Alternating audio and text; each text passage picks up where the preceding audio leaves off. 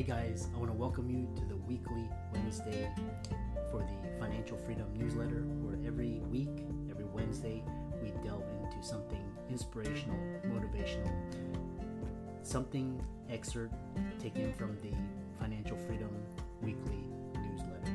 Wherever you are, if you're listening on Spotify, on iTunes, Google, be sure to click the like, subscribe, share, comment.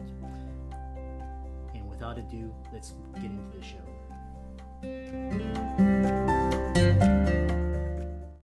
When you need mealtime inspiration, it's worth shopping Kroger, where you'll find over 30,000 mouth-watering choices that excite your inner foodie. And no matter what tasty choice you make, you'll enjoy our everyday low prices, plus extra ways to save, like digital coupons worth over $600 each week. You can also save up to $1 off per gallon at the pump with fuel points. More savings and more inspiring flavors make shopping Kroger worth it every time. Kroger, fresh for everyone. Fuel restrictions apply. All right. Hey guys, welcome to this week's podcast episode. I'm really excited about today's guest, Mathew Pezon. He's the CEO of Pezon Properties.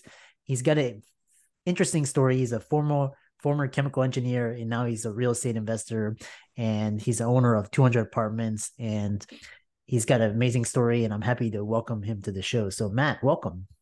Chris, thanks so much for having me. Yeah, kind of talk about, a lot of people after COVID, they changed their jobs, they quit their jobs, they pursued their dreams and passions. So talk about your story from chemical engineer, now investor, and now you're buying rental properties. Yeah, that's right. So I made the transition. It was an overnight transition, 13 years in the making, I like to say. I I graduated chemical engineering school in 2010. Did a rotational program, and the seeds were planted back then. Actually, my first boss told me I was the worst employee he ever had, and I realized from an early age I needed to have more than one customer, so to speak. And so I continued with chemical engineering for 13 years. I did a Fulbright scholarship, did a master's in international management in Spain, in Madrid, actually in Spanish. And I knew once we did a module on debt, and there was a small piece on real estate. A lot of the curriculum was focused on stocks and things, but I latched onto it. It made sense to me. And when I got back to the US in 2014, I started buying, and I double hatted for 10 years, almost 10 years, buying single family, small multifamily properties on the side, working full time for a large chemical company. So it was a long process, but I am happy to be a full-time investor today. Yeah, that's an amazing story. And what's interesting is I had another guest on the podcast, and she's also a real estate investor. And she's like, real estate is a sure thing, but it's a slow thing. So it's yeah. And it's quite interesting, your story, because a lot of the best entrepreneurs, they cannot hold a job, and they could not work for just somebody taking arbitrary orders from just somebody, and kind of like they had to go out and create it. So talk about, first in terms of mindset, you talk about how to completely reset your mindset about wealth. Right. Well, and it's an interesting transition there, because you brought up taking orders and doing what is required for the role. And I had always thought, I'm from the fourth generation of engineers. My grandfather was building planes. My dad's an electrical and mechanical engineer, and so that's what I thought my vocation should be. And I'm proud to have done the training that I did. But then some of the conversations I mentioned with my boss and not getting that initial good feedback made me realize that there needs to be another way. What if there's a round of layoffs? What if there's another thing that happens? And I didn't want to be a victim. I wanted to take control. I didn't want to be subject to the whims of a larger corporation. And so the mindset shift happened in those times, and also just a drive for more. I had always been looking for success. It was always important to me for early childhood reasons and other things. So that drive for more made my mentality shift in my early 20s. And I realized that in order to achieve what I wanted to in a business and in my life, I needed to think differently than how I did in the past. So I had learned throughout college, my career, get a job, save my 401k for retirement, put money away for a rainy day, all these kind of and the shift really happened when I realized that the end result of thinking that way, I saw what my family had done for years. And I thought, well, if I do that, then I'm going to get that result. So maybe I need to think differently. And that's what started the mindset transformation for me.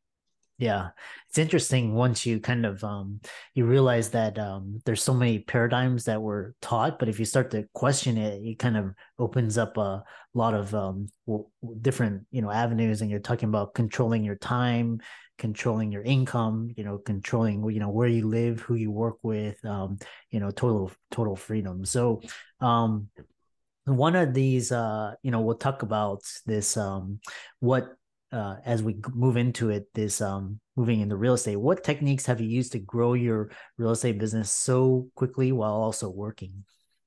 Yeah, sure. So, and maybe dovetailing on the prior question too, and then talking about growth. The I learned a lot of things the hard way too.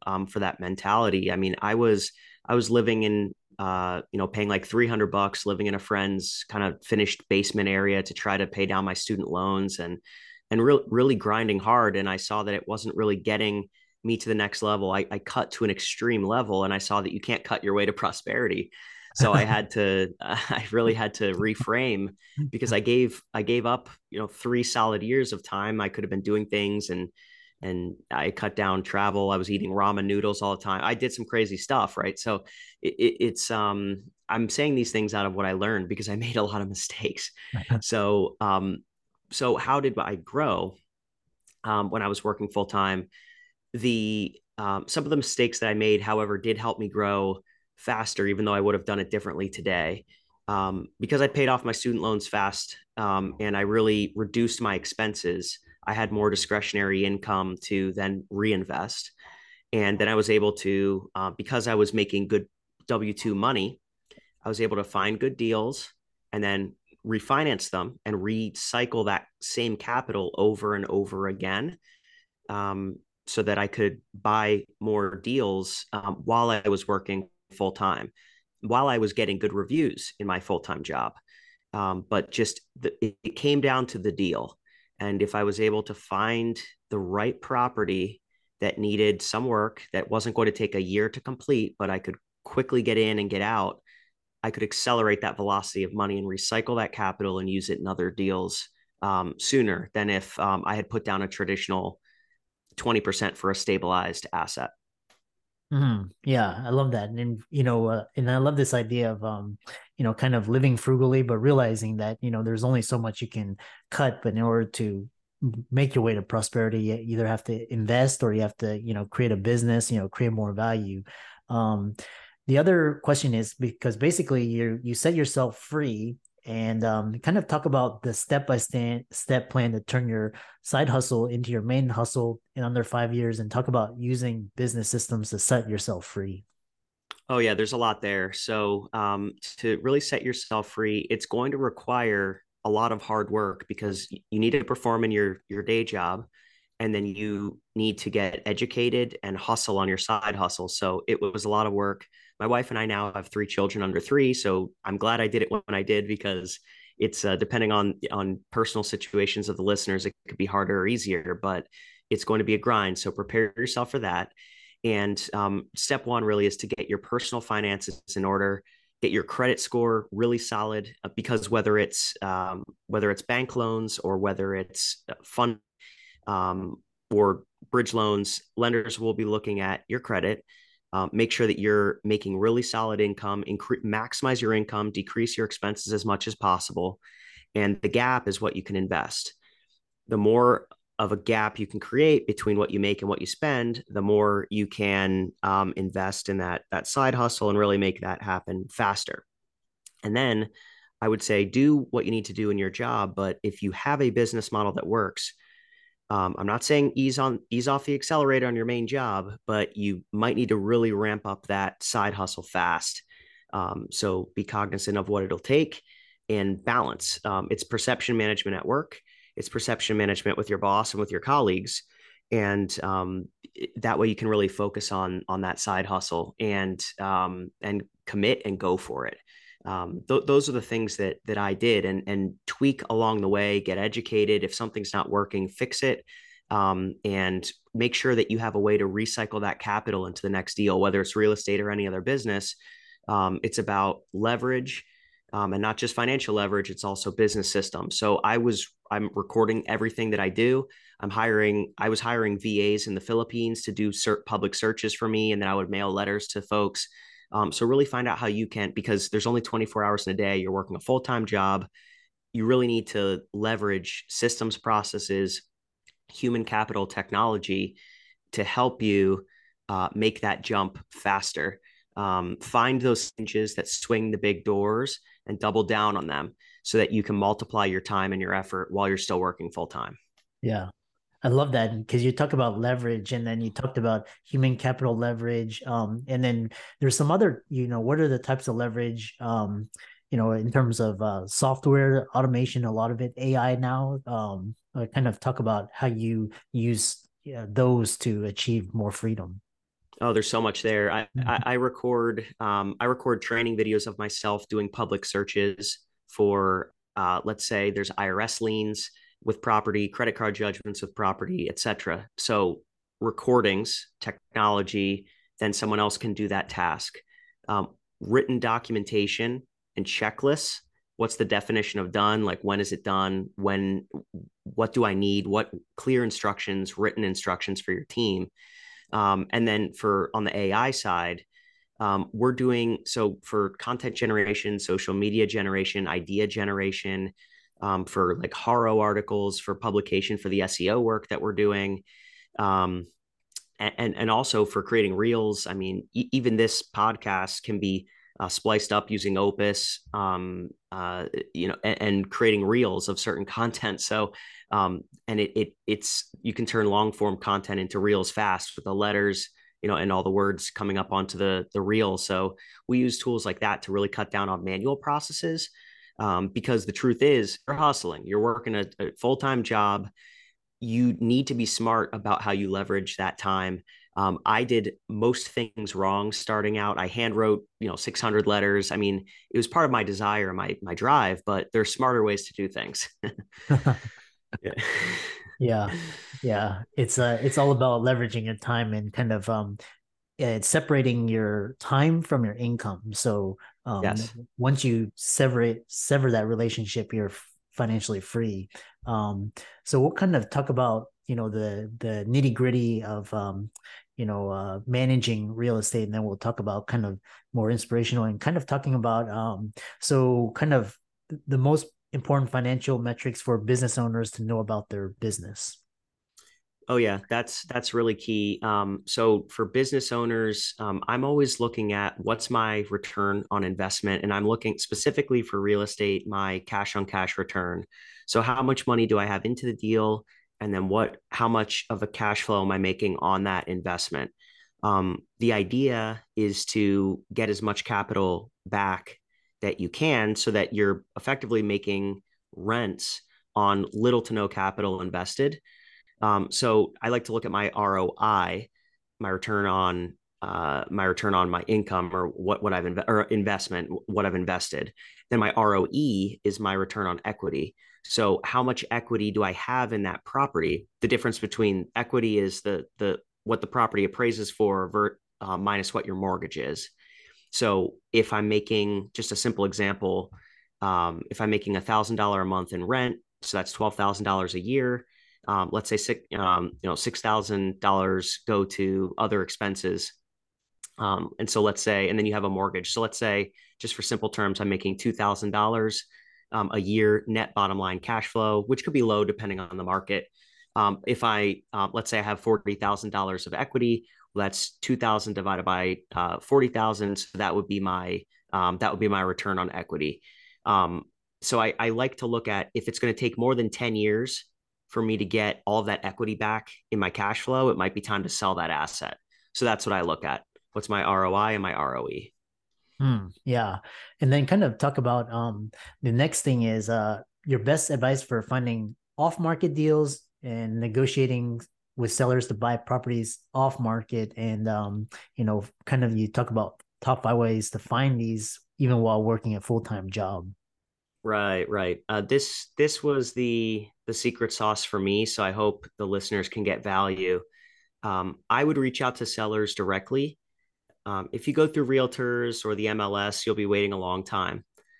So I would reach out to sellers directly with letters, and just through my network. And more recently, now I do more inbound type stuff with Google Ads and our SEO efforts on our website, Facebook ads, stuff like that. But reach out directly to the seller and solve a problem, provide a service, know your market and understand what the seller's going through. It's either a people problem or a real estate problem. And if you can solve one of those two or both for the seller, you can add value, and the value shows up as a lower purchase price.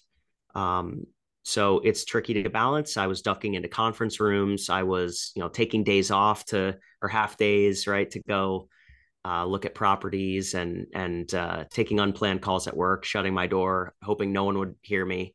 So, you have to be mindful. Um, you don't want to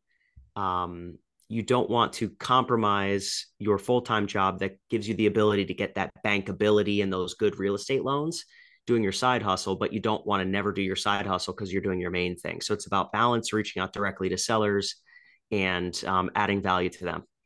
Yeah, I love that. And then, the beauty of real estate is that it's capital efficient, either through cash flow, you can refi a lot of different ways. And it's, as opposed to a 401k, it's locked up for, whatever, 50, 60 years and you can't touch it, right? So, kind of talk about what strategies have you used to recycle your capital from deal to deal. And, you talk about cash out refi, all of that. Yeah, I mean the 401k thing was a huge. I invested in it for too long, and you put in 100% of the money, and then so you're making any returns is on 100% of the money that you put in. Whereas in real estate, I get all the upside of owning the asset, but I only put in 20%, so or less. So if it's $100,000 property, it goes up to $106,000.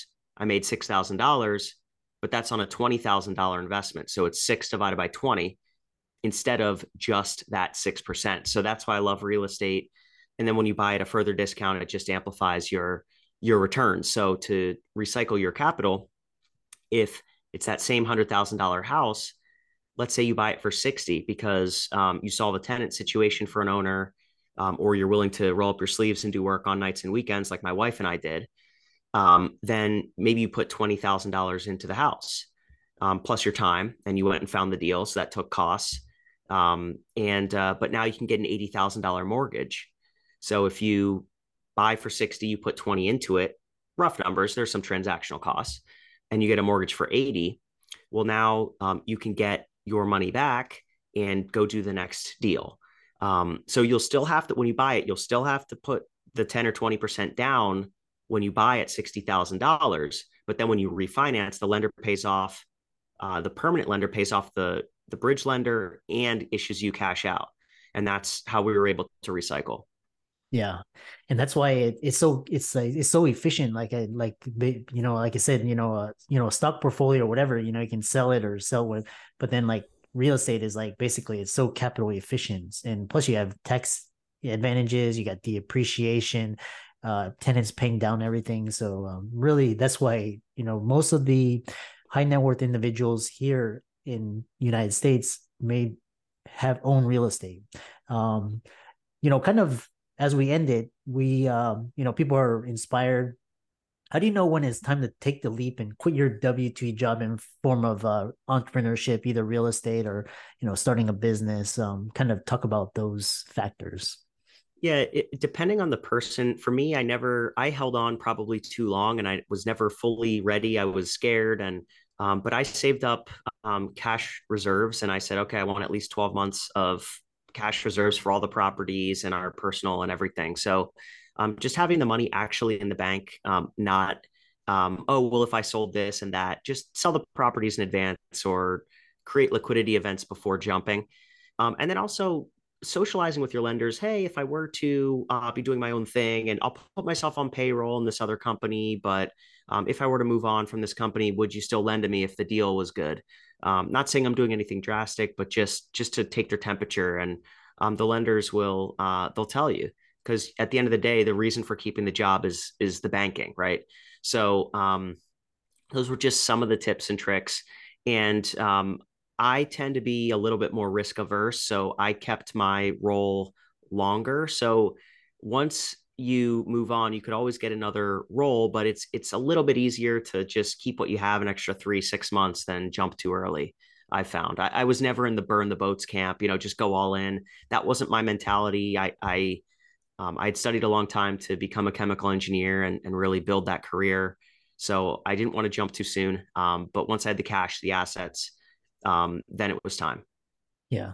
Essentially, you had your financial freedom and you basically work became optional. So, That's right. and and really when I knew was when I could sense that I was losing, the opportunity cost was so high that it became painful, that I knew that, wow, I'm sacrificing all these deals I know I've been able to do for the past 5 6 7 years to do this task for that employer. I'm losing money. Once the opportunity cost is too high, then yeah, yeah, I love that. Very inspiring, and I love your just story of hustle, grit, on just kind of different mindset and basically making things work. And I'm sure you came out further and better than the last employer. And so kind of talk about how people can follow you, reach out to you, follow your social media, check out your work, etc. Yep, I am at pezonproperties.com, and all of our social media is Pezon Properties, and would love to connect with anyone who's interested in learning more. And for all the audience out there, let's thank Matt for coming on. Like I said, I love entrepreneurs, and really check out his social media, all of his works, and they'll be in the links in the show notes. And with that, thanks so much for coming onto the podcast. Thanks for having me, Chris.